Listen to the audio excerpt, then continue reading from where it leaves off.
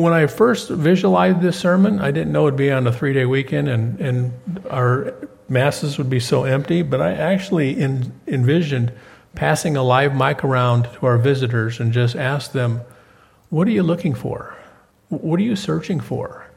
And if you ask our visitors, not one of them said they're looking for a church that is independent from other churches. They're looking for a church that does not use musical instruments. They're looking for a God that's real, that can help them solve real problems in our life today. And we need to be open and to share that. One of the first place I saw that, it was about a month ago when we went into the prison, and there were several of us that were given testimonies. One of the things that opened up the prisoners to us is just the fact that we were there just listening to them. But when we did share our experiences, I was asked to share mine, and I shared that, as a young man, I lost my wife after having 3 boys. I was a widow with 3 young boys, 3, 4, and 6. And they go, oh. And there was another man that got up there and shared that how he lost his 16-year-old son to cancer. And there was another man that got up there and say how his wife went off the deep end and went through a terribly ugly divorce and split his kids.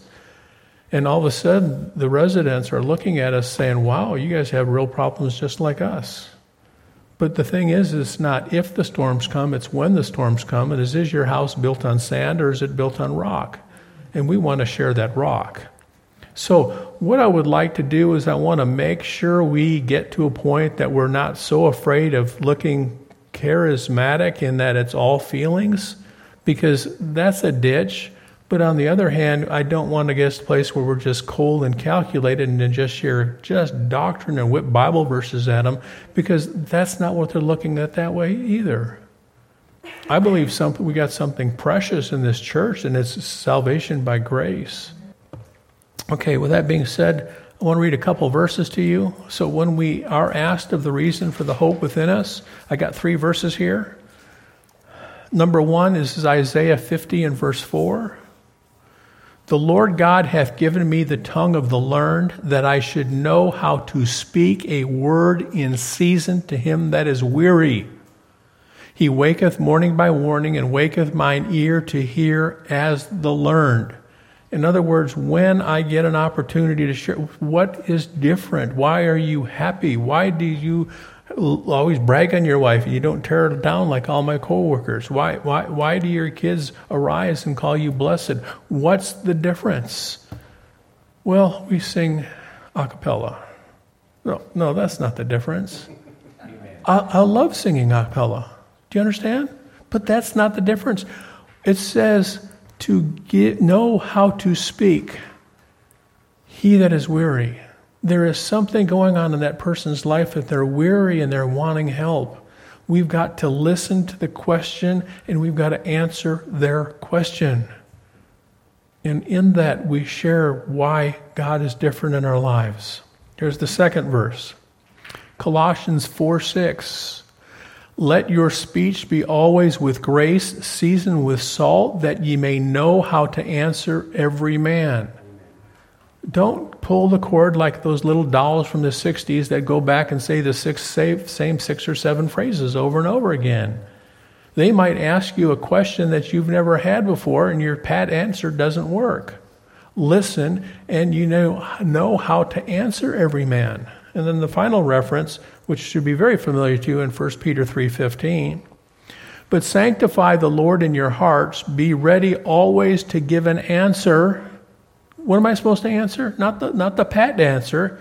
To every man that asketh you a reason of the hope that is in you with meekness and fear. So in other words, I base my answer off of their question. I don't give them something rote. Amen? What are you looking for? Is it a person that's going through a divorce? Is it a person that's got a rebellious child? Is it a person that's lost a job? You've got to listen to their question and you've got to answer it. This Bible is a thorough furnisher. And it's profitable for doctrine and rebuke, for all instruction in righteousness. It can tell you how to manage your finances, how to get through a marriage, how to raise your children, how to work on a job, how to be an employer on a job, how to handle gossiping, how to handle a crazy in-law, a crazy neighbor, a clerk that's been rude to you in a store, a customer that's just totally... It tells you how to do all that. And when you follow it God's way, you walk away with a peace and a satisfaction, because I've tried too many of my own ways and it doesn't work. Okay, one more thing I'd like to do is I want to go to Psalm 78. I don't know, I'm going to test your memories here, but 2 years ago I did a message on the Sunday before Memorial Day. And it was based on Psalm 78. And I'm only spend a couple seconds here. I'm not going to repeat that sermon. But Psalm 78 is basically a rehearsal. And in the first 7 verses, it's talking about, hey, here is the history of Israel. And this is God speaking, I want you to know the history of Israel, because what happens is a man is supposed to tell his son, who's supposed to tell his son, who's supposed to tell his son. This is a 4-generational story that needs to be passed along. You know what he's supposed to tell them? Not the rules of the worship, the great works that the Lord has done. That's what was supposed to be told. Let me pick it up in here in verse 9. Psalm 78, verse 9. This is all I'm trying to share. What has Jesus done in your life? The differences that he's made. That's what you share with people. Okay? The children of Ephraim, being armed and carrying bows, turned back in the day of battle. So here's one of the 12 tribes. And this particular tribe went to battle and they got scared and they hightailed it and they ran. They retreated. Okay? Notice what it says. They kept not the covenant of the Lord. They refused to walk in his law. They forgot his works and his wonders that he had showed them. They forgot the old things, okay? That's what grandpas are supposed to do. That's what mom and dads are supposed to do. They're supposed to remind them of God's great works. And notice how he does this thing. Marvelous things did he in the sight of their fathers, in the land of Egypt, in the field of Zoan. He divided the sea. He caused them to pass through. He made the waters to stand as a heap. In the daytime, he also led them through a cloud, and at night he threw a light of fire. He clave rocks. He got water out of rocks. I want you to know, kids, that you got a God that can get water out of rocks. He can rain bread from heaven. So here it is. He says, that's the God we serve. Let me tell you the time what he did for me. And you go, wow. All right. So what I would like to do is, maybe you're a little weary, or maybe you're a little scared, or maybe you think a little unsettled about whether I should be sharing my testimony or not. I want to go to Acts chapter 9, and this is the conversion of Paul. Did you know how many times he shared that story? A mess of times. If Paul, who's the principal writer in the New Testament, who ordained more elders, who had more sons in the ministry, who constituted more churches, who wrote more scripture than anybody else, told the same experience over and over and over again, maybe it's okay for us to do it. But here's the caution. If you share an experience and you do not have any Bible to show the principles are true, then you need to hold off. Do you understand? And I'll cover all that too. But you need to share your story. This is a remarkable story. Last week when we talked about faith, we talked about the conversion in Acts 8, Acts 9, Acts 10. We spent most of last week talking about Cornelius in Acts 10.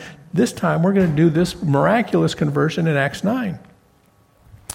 What he's going to do at the end of this thing, he's going to tell the story over and over and over again. And you know what his bottom line is? 5 things. 1, he says, I am a sinner. I did not choose Christ. He chose me. That's the bottom line. I understood the gospel after Jesus called me, not before. The gospel brought my salvation to light. It did not facilitate my eternal salvation. The gospel facilitated fellowship with God, not sonship with God. And the gospel facilitated fellowship with like believers. That's his bottom line. That's pretty remarkable. If you could share that story and that story alone, you're going to be set apart. Wow, that's the God? The Bible needs to be real to the people in our families, in our workplaces, in our schools, in our neighborhoods, in the place we frequent at work. It needs to be real, and you need to share how it affects you and what it made a difference. The couple years ago, my two daughters were involved in a Christian group, and a lot of people shared experiences, and there was a big joke that went around. They teased each other. And one of the guys was jokingly saying, man, I wish I was a drug addict so I could share this great big conversion experience. But I was boring. I was raised in the church. My parents drugged me to church. I went to church. I found great. So they didn't have this grandiose conversion experience like Paul. Okay? Acts 9, here's the original record of what actually happened. And Saul, yet breathing out threatenings and slaughter against the disciples of the Lord, went unto the high priest and desired him letters to Damascus to the synagogues, that he found any in this way, whether they be men or women, he might bring them bound to Jerusalem. And as he journeyed, he came near Damascus, and suddenly there shined round about him a light from heaven. And he fell to earth, and heard a voice saying unto him, Saul, Saul, why persecutest thou me? And he said, Who art thou, Lord? And the Lord said, I am Jesus, whom thou persecuted. It is hard for thee to kick against the pricks. So get this. This is wilder than a movie, right? You got this madman, and he's hating Christians. And he goes to the chief priest in charge of the Jewish religion, and he says, give me a bounty, give me a arrest warrant to go and arrest Christians, and let me, I don't care, just open at men, women, old, young, doesn't matter. Anybody that's a Christian, I want them, and I want to throw them in jail. This is just hatred. And he goes to the chief priest, and he gets this, what a miracle it is to turn this guy around. And he says, I hate Christians. I want to kill them. I mean, think about it right here. His mentality towards Christians is pretty similar towards Hitler's towards the Jews. Right? Mm-hmm. That's pretty bad. And God picked him. That's why he keeps telling the story. God picked me. I was worse than a Hitler. And then Jesus comes to him and he says, Paul. And he says, who are you? Once again, Paul was not looking for Christ. Christ went looking for Paul. Let me continue. Acts 9:6. And he, trembling and astonished, said, What wilt thou have me to do? And the Lord said unto him, Arise and go into the city, and it shall be told thee what thou must do. And the men which journeyed with him stood speechless, hearing a voice, but seeing no man. And Saul arose from the earth, and his eyes were opened. He saw no man, but they led him by the hand and brought him to Damascus. And he was 3 days without sight, and neither did he eat or drink. And there was a certain disciple at Damascus named Ananias, and to him said the Lord in a vision, Ananias, and he said, Behold, I am here, Lord. So we're looking at this situation, and now Paul is sitting there. He's been struck blind. He's laying there on his knees, and he's saying, what am I supposed to do? So here we are, and he says, I want you to go to a preacher. Okay, I'll go to the preacher. And by the way, as he's waiting for it, and it takes him 3 days and 3 days to get to the preacher, he's fasting. And he's praying, Lord, I guess if I was walking down the road and something like that happened to me, and all of a sudden I get up and I'm blind, I think I'd probably fast too. Lord, what do you got in mind for me? Verse 11. And the Lord said unto him to arise and go into the street which is called Straight, inquire the house of Judas for one called Saul of Tarsus, for behold, he prayeth. And he hath seen a vision of a man named Ananias coming in and putting his hands on him that might receive sight. And Ananias said, Lord, I have heard of many of this man, how much evil he hath done to many of the saints of Jerusalem. And where he had authority from the chief priest to bind and all that call on thy name. But the Lord said unto him, Go thy way, he is a chosen vessel unto me, to bear my name before the Gentiles and kings and the children of Israel. This is a miracle. You've got this guy that's acting like a Hitler. Jesus comes and blinds him, and he sends him to this preacher, and the preacher says, I don't want to preach to that rascal. He says, he's going to kill me.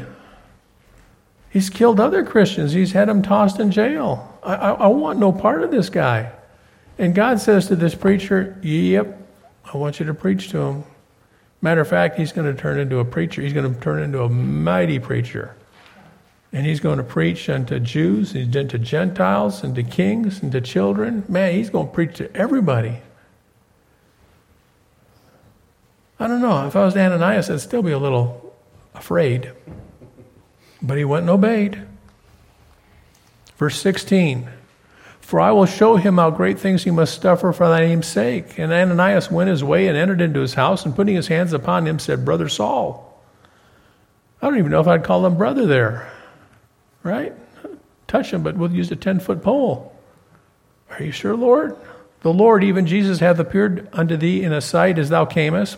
He sent me, that thou mightest receive thy sight and be filled with the Holy Ghost. And immediately there fell from his eyes, and it had been scales, and he received his sight forthwith, and arose and was baptized. And when he had received meat, he was strengthened. Why did he receive meat? Because he'd fasted for 3 days. He was weak. Then Saul, certain days with the disciples, were at Damascus. This is my favorite part of the story. I'm skipping down to verse 26. So he went through his conversion experience, and he started preaching a little bit. And then he gets the idea. He says, I want to go to Jerusalem. Got it? So he's in Damascus. He comes down to Jerusalem, and we're picking up here in Acts 9:26. And when Saul had come to Jerusalem, he essayed to join himself to the disciples, but they were all afraid of him and believed not he was a disciple. So not only was Ananias the one that was afraid to preach to him, after he was converted and he baptized and filled with the Holy Ghost and started preaching, he went down to Jerusalem where all the brethren were. And as he showed up there, they go, it's Saul. You can't come here. You got a terrible reputation. We don't want you in here. And they were afraid of him.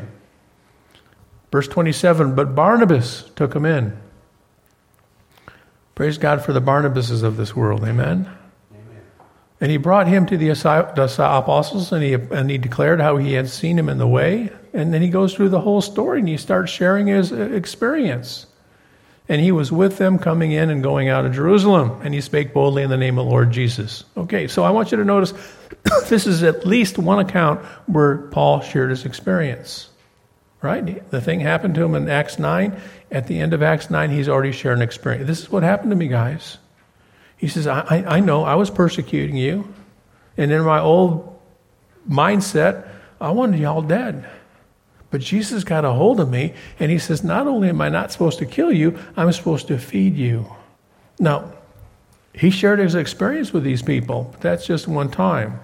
Let's go forward a little bit. Let's go to Acts 22. In Acts 22, Paul is being persecuted.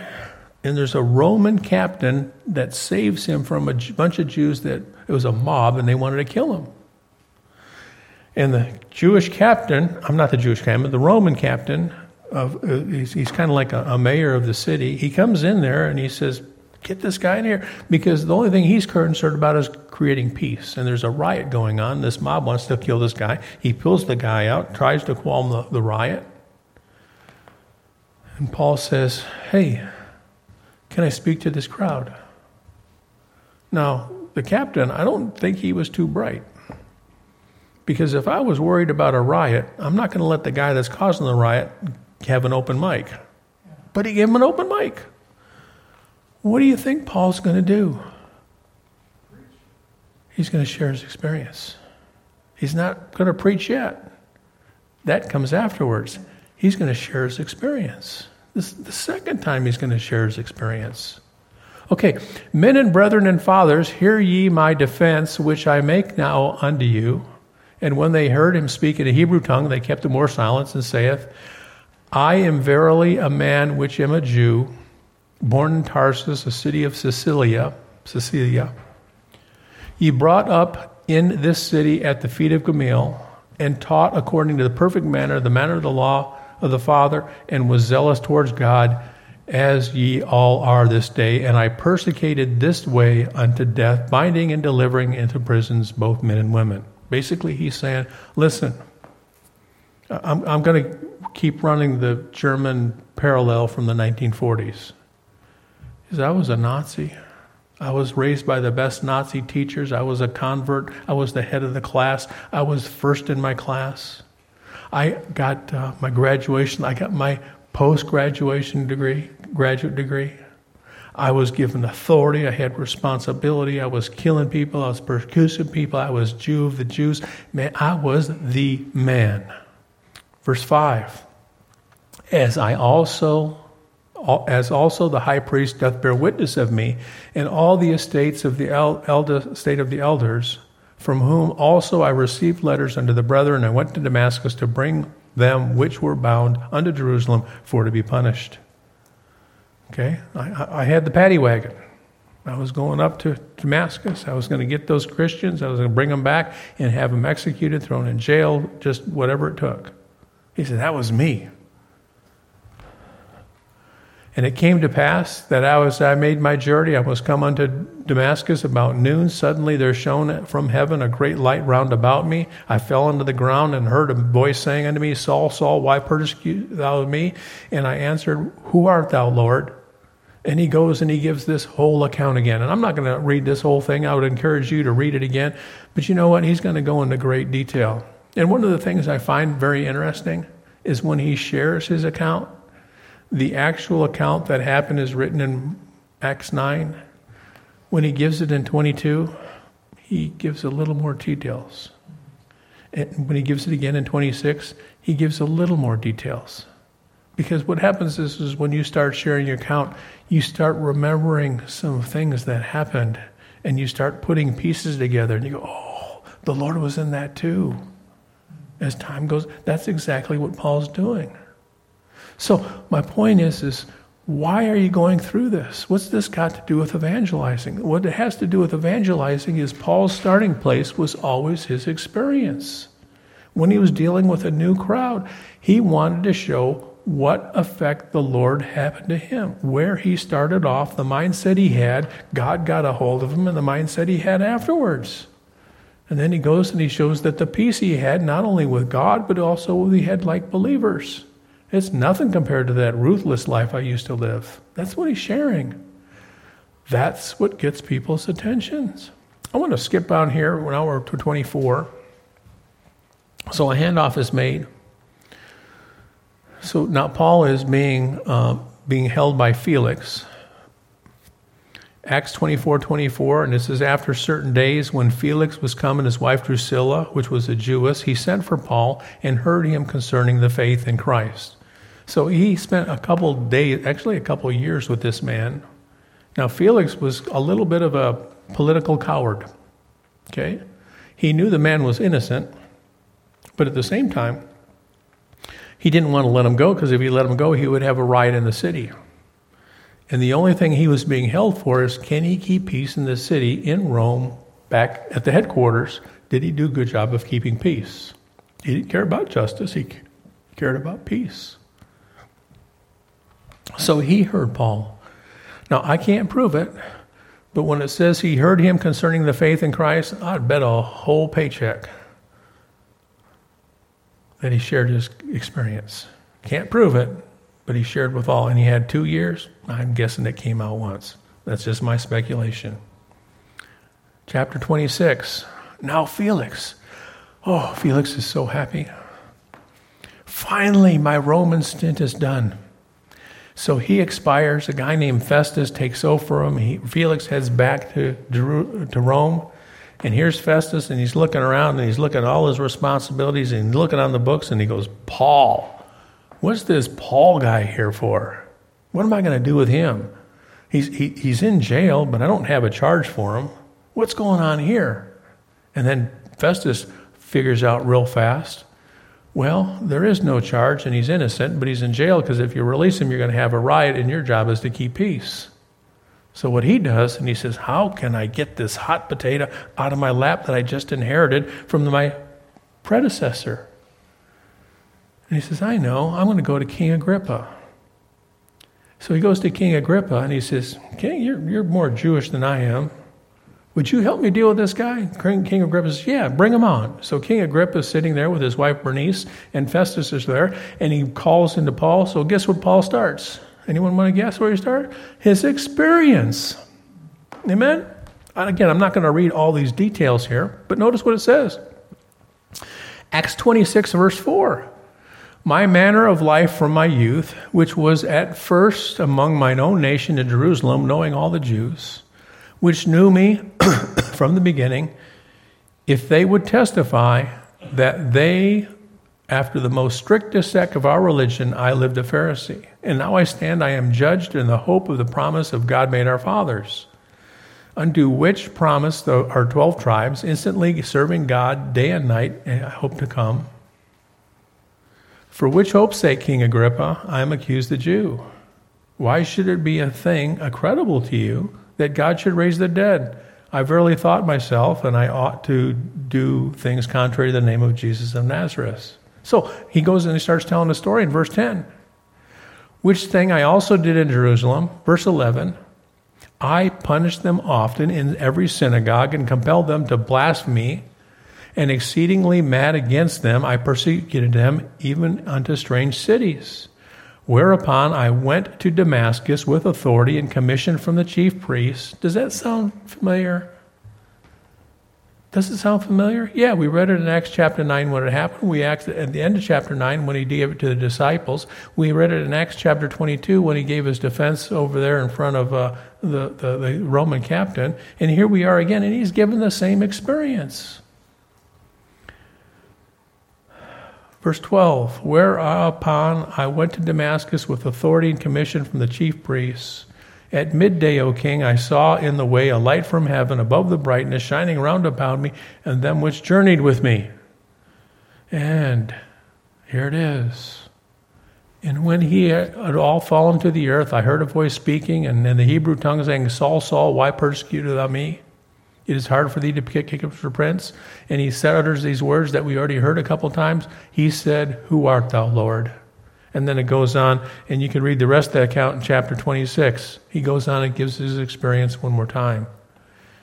Y'all, it's okay to repeat your experience to people. That should be the place where you start. And every time he started, because his was a remarkable calling. We had a mini Hitler, and God got a hold of him and shook him and says, Paul, you're mine. And he blinded him. He brought him to the preacher. Y'all, that's just remarkable. And then one more time, it's briefly alluded to, but I think I could read between the lines here. In 1 Corinthians 15 and verse 8, Paul is given the chronology of all the witness of the risen Jesus Christ. And he says, I saw him too. And basically what he says here, and last of all, he was seen of me also as one born out of due time. Talking about the resurrected Jesus Christ. That is referring back to when he saw him on the road, and God called him while he was on the road to Damascus. I saw him too. I saw the risen Jesus. It was different than the other 12 disciples, but I saw the risen Savior. Y'all, you know, to make this reference, he had to give his witness to this church that he constituted, and then a couple years later he wrote a letter to. Y'all, experiences are okay, but they need to be Bible-backed. All right, so Paul's witness, he says, I'm a sinner. I did not choose Christ. He chose me. Number 2, I understood the gospel after he called me, not before. The gospel brought my eternal salvation to light. It did not facilitate my eternal salvation. Number 4, the gospel facilitated my fellowship with God, not my sonship with God. The gospel facilitated my fellowship with other believers. He says that's a pretty good benefit. Y'all, that was a story, but we always started with where he was. I know when you share your faith and you share with where you were, it makes you vulnerable. Amen? You're going to describe what dark place you are, but you can't pretend you've always been a holy roller because no one can relate to you. Besides that, you'd be lying. All right. This is what I want to balance. I've been asking you to consider sharing your experience, but it needs to be couched. Okay? There's an account in Acts chapter 15 where the New Testament church almost split. And what the issue was is whether or not to let Gentiles come to the church, be baptized, sit in a pew next to a Jewish convert, and have them have communion from the same cup, have communion from the same bread, have communion and wash each other's feet. And the Jewish converts were saying, no, those people have cooties. I know that's not a King James language either, but you know what I mean. They're not cool. It's kind of like what the Jews were with the Samaritans. No, we don't interact with those people. And what happens is Paul is going to give an experience. And Peter's going to give an experience. But then James steps up in this great big Donnybrook, this meeting, and you know what he's going to give? He's going to give Bible. And what he's going to do is his Paul's experience, Barnabas's experience, Peter's experiences, that lines up exactly with Scripture. So when you give your experience, make sure it lines up with Scripture. Amen. Acts 15. Let me read 12 through 15. And they have this great big church meeting, and this is what happens. Then all the multitude kept silence and gave audience to Barnabas and Paul, declaring what miracles and wonders God had wrought among the Gentiles by them. You know what they're doing? They're sharing experiences. Good for them. After that, they held their peace, and James answered, saying, men and brethren, because what happened, Peter just spoke before that. He says, Peter declared how at first did visit the Gentiles. That was Cornelius that we went over last week, and took out of them a people for his name. And to this agree the words of the prophets, as it is written. There is the confirmation. Experiences are okay, but make sure before you share experience, the principles line up with Scripture. We have to do, that's the balancing act. That's where all experience is dangerous, is one ditch. That's where all just cold, hard doctrine is the other. Here's the middle ground. You share your experiences, you break into that, but you make sure the experiences line up with Scripture. All right. So let's go just to a couple occasions beyond Paul, and let's see how this goes. Okay, the first thing I want to talk to you about is 1 John 1. I'm going to read 2 verses out of there. Verses 2 and 3. This is John, the Apostle John, not John the Baptist. He's writing. And he's saying this. He says, for the life was manifested, and we have seen it, and bear witness, and show you that the eternal life which was with the Father was manifested unto us. That which we have seen and heard declare we unto you, that ye also may have fellowship with us, and truly our fellowship is the Father and with His Son. 1 John 1, 2, and 3. John is saying, listen, I eyeballed some stuff. I touched some stuff. I felt some stuff. I put my head in his breast. I hugged him. He hugged me. We washed feet. We ate together. We preached. We heard each other. We ministered together. He chewed me out a couple times. I want to throw those fireballs down on those Samaritans, and he corrected me. Man, we had a good relationship. I want to share all the experiences I had with Jesus Christ. He did it because I have a fellowship with God. And by you having a fellowship with God, we can have a fellowship together, and it's going to be so solid. So that's what he started with, what he saw and what he felt. And then he followed it up with a scripture. Let's go to the second witness. Let's go to John 4. This is the woman at the well. Notice what happens. Jesus spent the first half of that chapter talking about working with this woman. So this woman comes to the well, and Jesus is sitting there. His disciples went to get some food. He's there all by himself. She comes up, and they have this conversation about water versus literal water versus living water. They have this conversation. The woman goes back to her town, her citizens. Notice what happens in verse 39. And many of the Samaritans of that city believed on him for the saying of the woman, which testified, he told me all that I ever did. So here's this woman. She goes to the well, has this conversation. He says, you go home, tell your husband. And she goes, uh-oh. And he says, listen, I know your situation. You've been through divorce and remarriage 5 times. And now you're living with a 6th guy. That guy's not your husband. And she's going, oh, how did you know that? She goes back to her townsfolk. She shares what Jesus did with her. And because of her personal testimony, guess what? Some people believed. But notice what happened. So when the Samaritans were come unto him, they besought him that he would tarry with them. And he abode there 2 days, and many more believed because of his own word. Now, some people saying, the Samaritan woman, that sounds pretty interesting. But that's enough to take me in. I need some scripture for it. They go back and see Jesus, and you know what? 2 days later, they got converted. Praise the Lord. But you know what? It was still the testimony that got them in the church. Okay? Let me give you another account. Probably my favorite of the whole thing. Okay? This is also John 9. This is also John, but chapter 9. This is the man that was healed. I love this account. I love this account because here's the Jews. Here's the educated elite, the chief priests, the elders, the scribes, the lawyers of the law. And Jesus comes across and heals this man. And the Jews can't stand it. They're just beside themselves.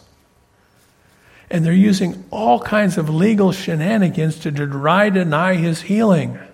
And this poor man, all by himself, he says, you keep throwing all this legal stuff at me. He says, I don't give a lickety-split.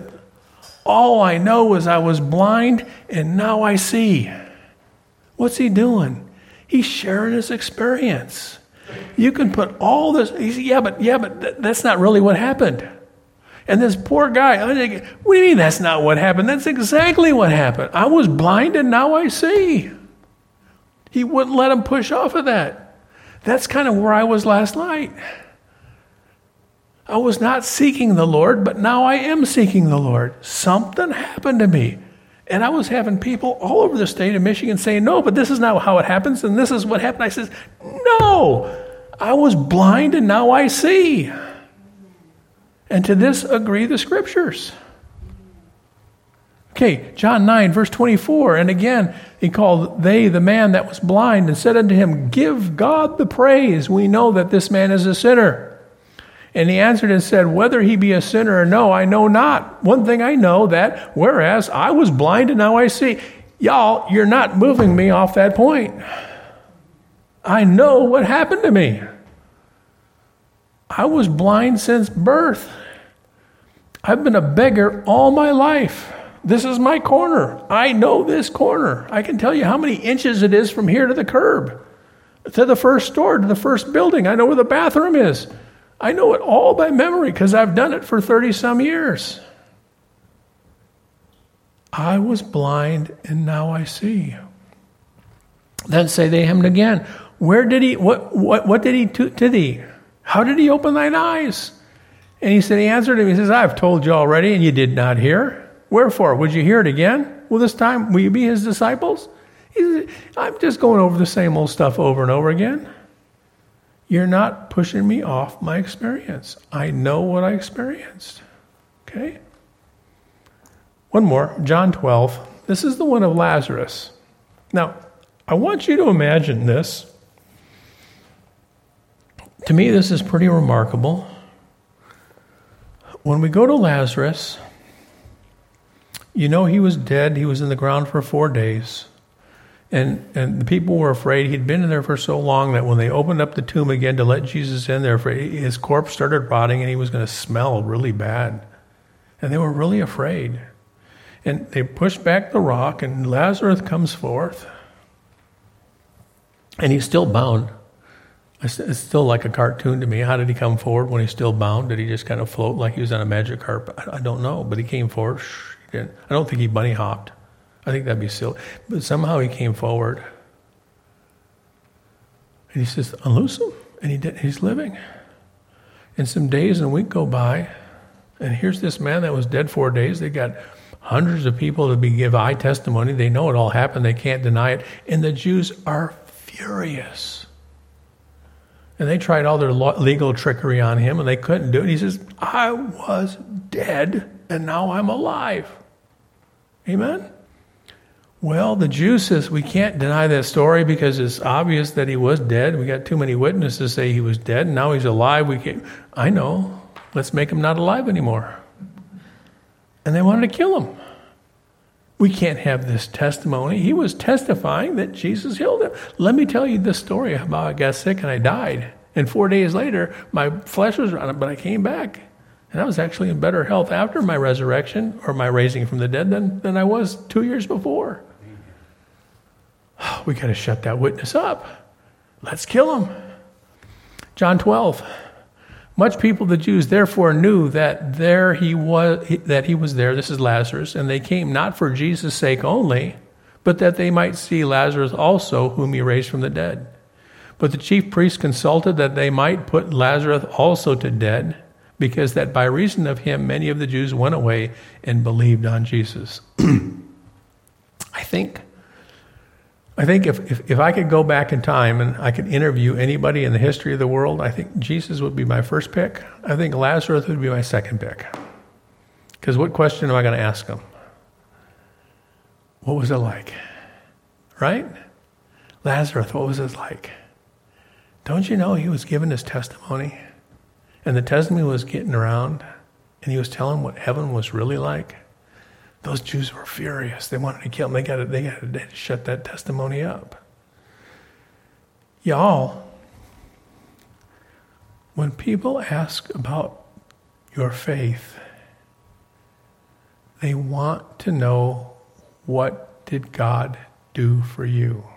They want to know, what difference did he make in your life? What difference does he make in your life? What's the big deal?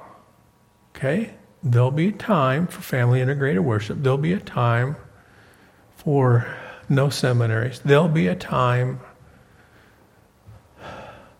for a cappella singing. There will be time for that. But don't start there. Amen. Start with the difference Jesus has made in your life.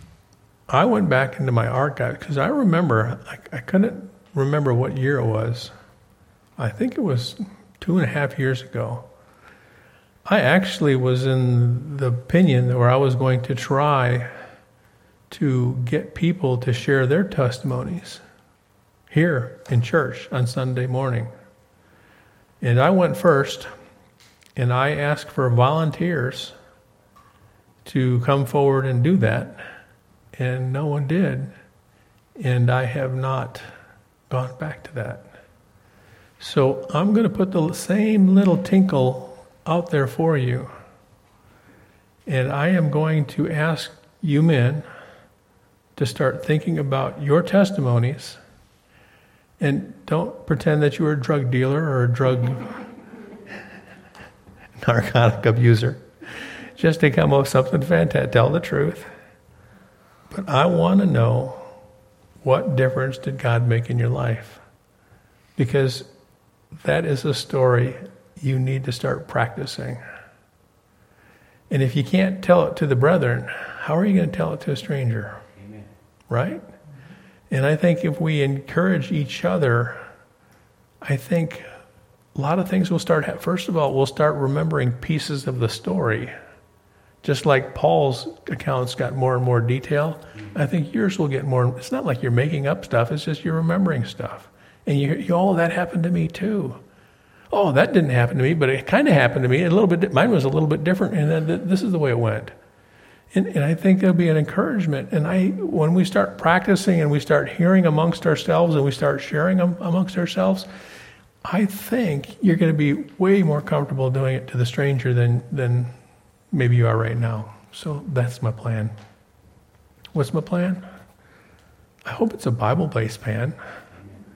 I think I've got plenty of scripture there to show experiences are okay if it's couched and the principles line up with scripture. May the Lord bless you. Thank you.